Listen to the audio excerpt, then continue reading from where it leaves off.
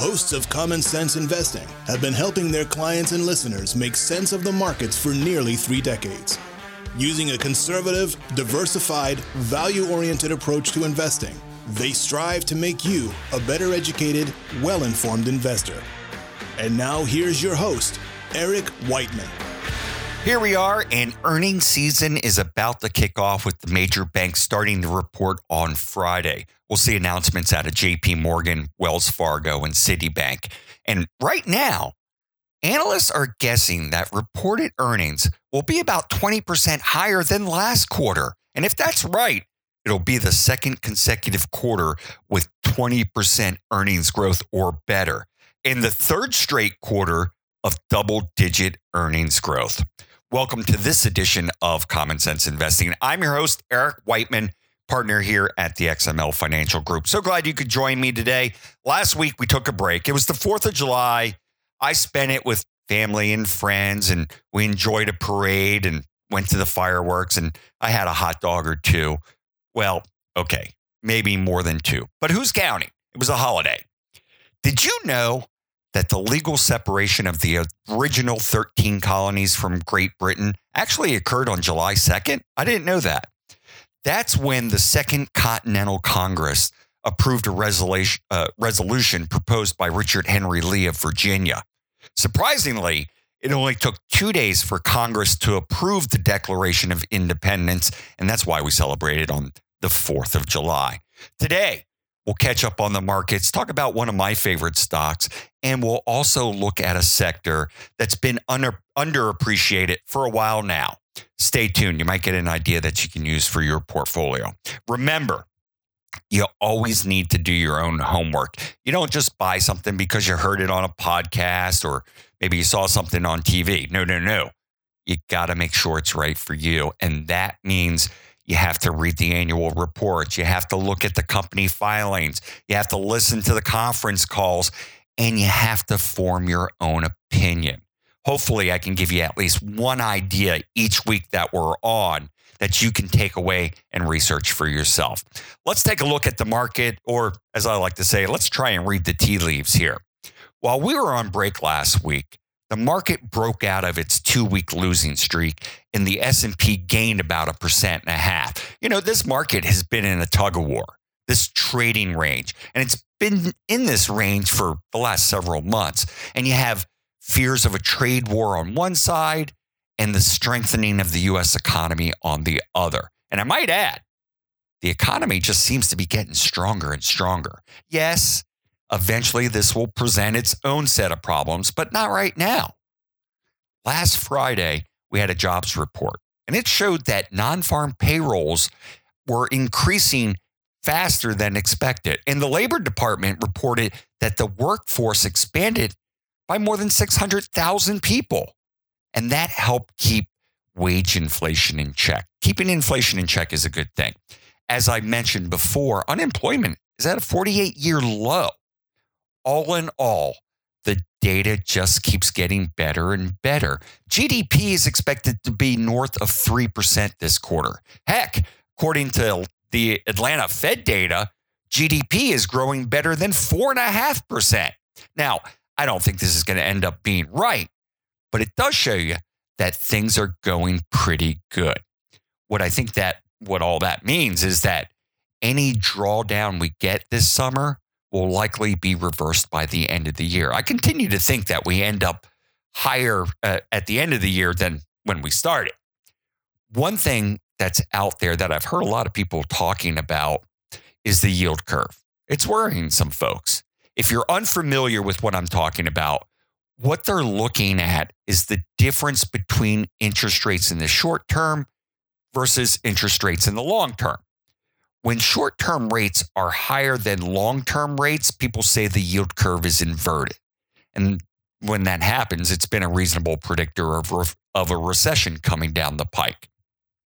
Think about it like this. Say you're a bank. Your business is to gather deposits through checkings and savings. Maybe you sell some CDs. And when you do that, you have to pay some interest to those folks so they keep their money with you. So say you pay 1% on a 1-year CD that you sell.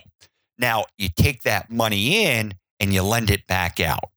say through a 30-year mortgage, and you get 4% on that mortgage. So you're making the difference between what it cost you, the 1% on the CD, and what you're making, the 4% on the mortgage. So that's a pretty good business. You're earning 3%. Now, think about rates being inverted.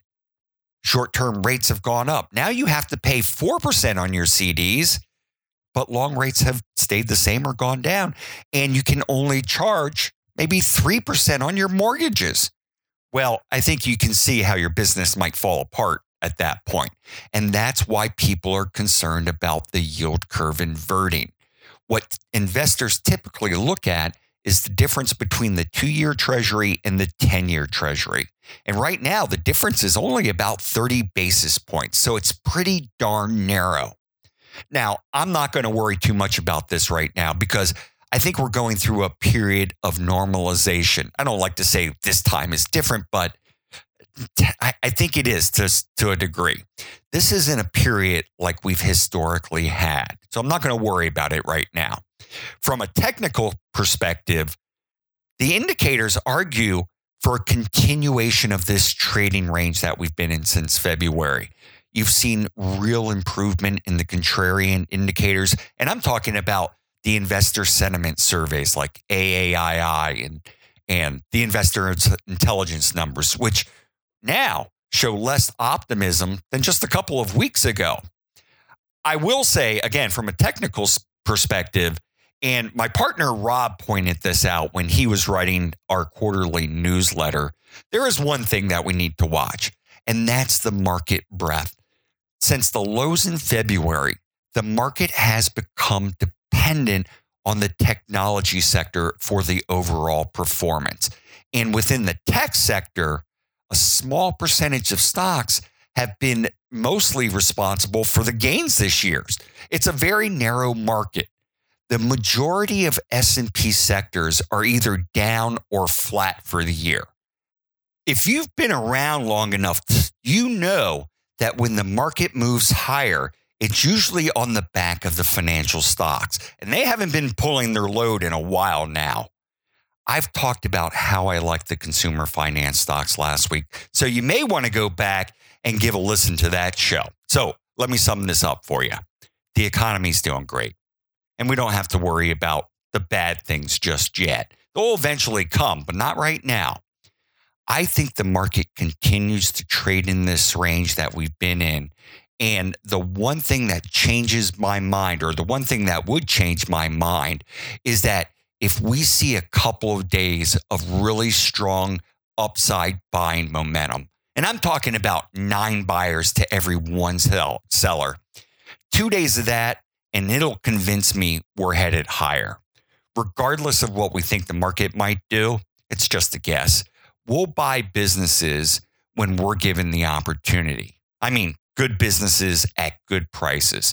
If you do that, then over the long run, you should do just fine. Be value oriented. I think there are 2 key things that will play a long-term role in your success. One is being value oriented.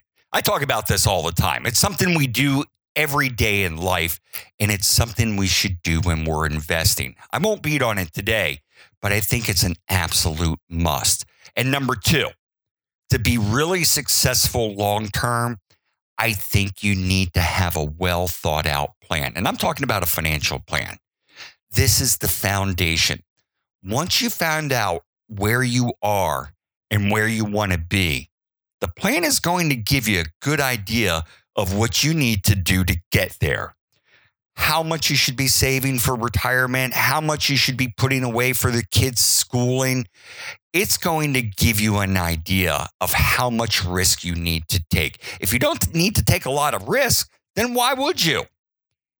Listen, it's time for us to step away and take a break. When we come back, I'll talk about one of my favorite stocks right now, and we'll also talk about an area of the market that I think has been underappreciated for a while, and a place where you may want to start looking for bargains. This is Eric Whiteman for Common Sense Investing, and we are back in just a moment.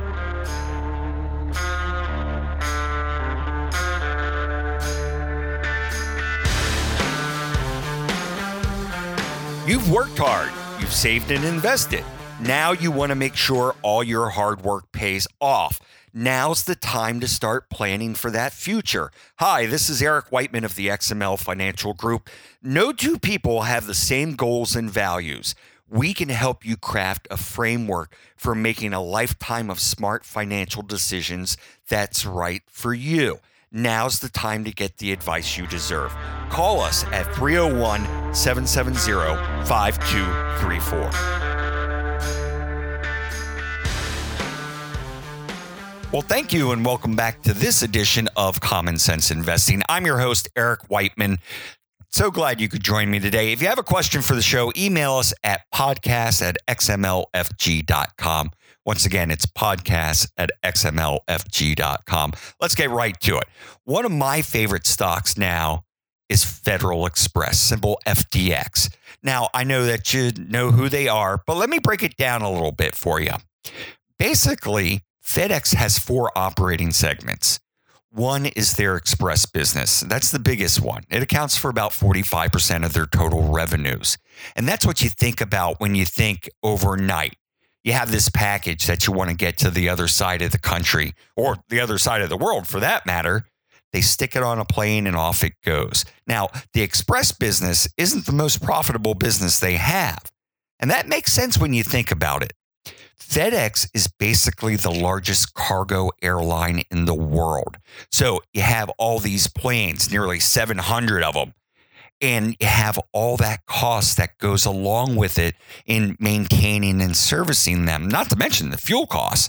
So the express business is 45% of revenues, or 57% of revenues if you include their European business, TNT.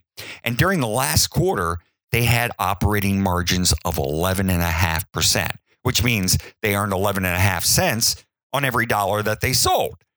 Compare that to the second largest business they have. That's the ground business. You know, stick it on the truck, drive it around town and drop it off.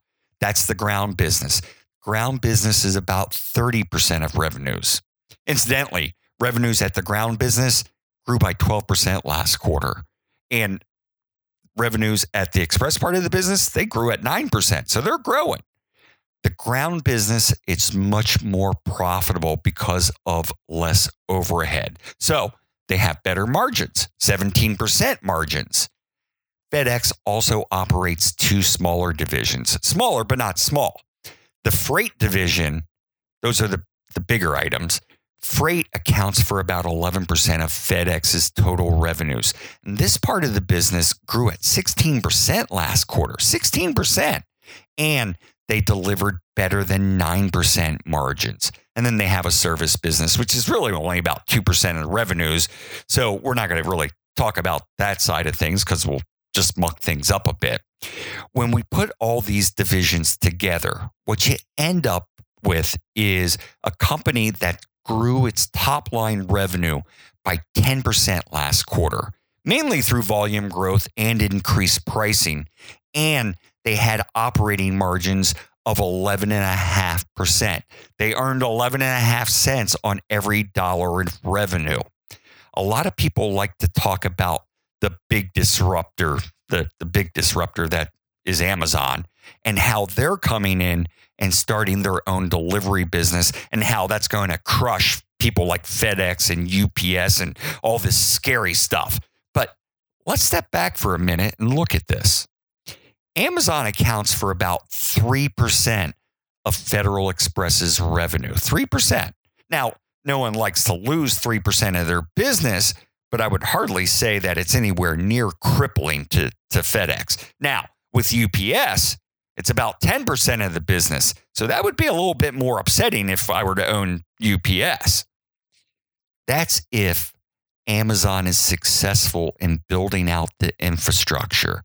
And I wouldn't bet against them, but I think it would be way down the road before they get all this stuff done.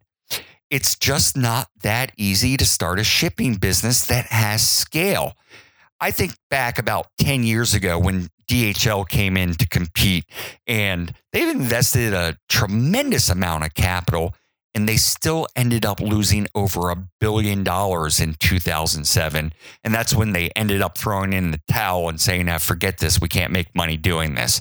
Again, I'm not saying it's impossible, but what I am saying is that it would be very difficult and it would take a lot of time. And if they diverted every package to their own business, again, it's only about 3%. So what's the opportunity here? The stock has dropped from about $265 down to about $235 where it's trading now. And it's paying a little bit of a dividend, nothing to write home about. So you've had this pullback in the stock to where it's trading at about 15 times this calendar year earnings and 13 times next year's calendar earnings. This is about as cheap as the stock has gotten over the last 15 years. Of course, that doesn't mean it can't get cheaper. I own it, by the way. But I think this is a very good company. They have a great balance sheet. It's relatively predictable in that if the economy is doing well, then they should do well. And they're generating a decent amount of cash flow. And you know I like cash. I'm a buyer here at $235, but you need to do your own research and make sure it's appropriate for you. I've already talked about that. So let's move on. Let's talk about a sector that's been somewhat underappreciated here. And I'm talking about the biotechs and the pharmas for that matter. I consider the biotechs a step up on the risk ladder. As a matter of fact, I wouldn't just own a biotech by itself. Now, I'm too chicken for that. I would much rather have my best-in-class drug stock, which I think is J&J, and then look to own a smaller position in one of the biotechs, or maybe even a basket of the biotechs. Actually, as I said, I think the drug stocks, the big pharmas, are going to do well here too. We've been buying one biotech over the last month or so, and we won't talk about that today. We have to have something for our clients, right? I like them for a number of reasons, but I'm going to give you 3. The first reason is people were hesitant on the group because the current administration ran on a certain platform. And one of the things on the platform was reforming healthcare. So people were afraid. Well, we finally have a little bit of clarity. Well, we don't have a bill drafted and we're waiting on more details. It seems a lot better than what people were expecting. Ultimately, I think this allows companies to increase branded drug prices at least at the rate of inflation. The second reason is you're seeing pharma's retail sales expanding nicely, and overall industry shipments are rising at a pretty healthy clip. And at the same time, inventories are whittled down, which means they have a favorable pricing backdrop. Classic, more demand than supply type thing going on here. And lastly, sentiment. It's kind of like the first reason, but it's actually different. The first reason was about the political and regulatory environment. This reason is about sentiment and valuation. It seems to me that we've hit a level that seems pretty extreme. I don't think I've ever seen the analysts as negative on the sector as they are now. And with valuations about as good as you get, you look, the forward PE ratio is trading way below par in the historical mean. I think that you have to take a look at it. I'd look at owning my core type drug stock, the companies like J&J, and then adding that biotech or maybe a basket of the biotechs. You really need to do your homework here. Well, we've run out of time. We'll be back next Wednesday. Until then, remember, it's just as important to protect your assets as it is to grow. This has been Eric Whiteman for Common Sense Investing.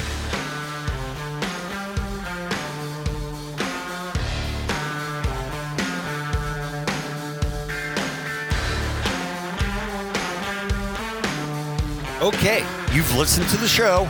Now it's time for the really good stuff. So listen up. It's the disclosures. The things I talked about during the show, well, they're just my opinion and may or may not necessarily be those of the XML Financial Group. Don't construe this as personalized advice or a solicitation to buy or sell a security. No. You should consult your own financial advisor to see if it's appropriate for you. It's also not a substitute for tax or legal advice. I'd suggest you get someone who's qualified in these areas so you can get the advice you deserve.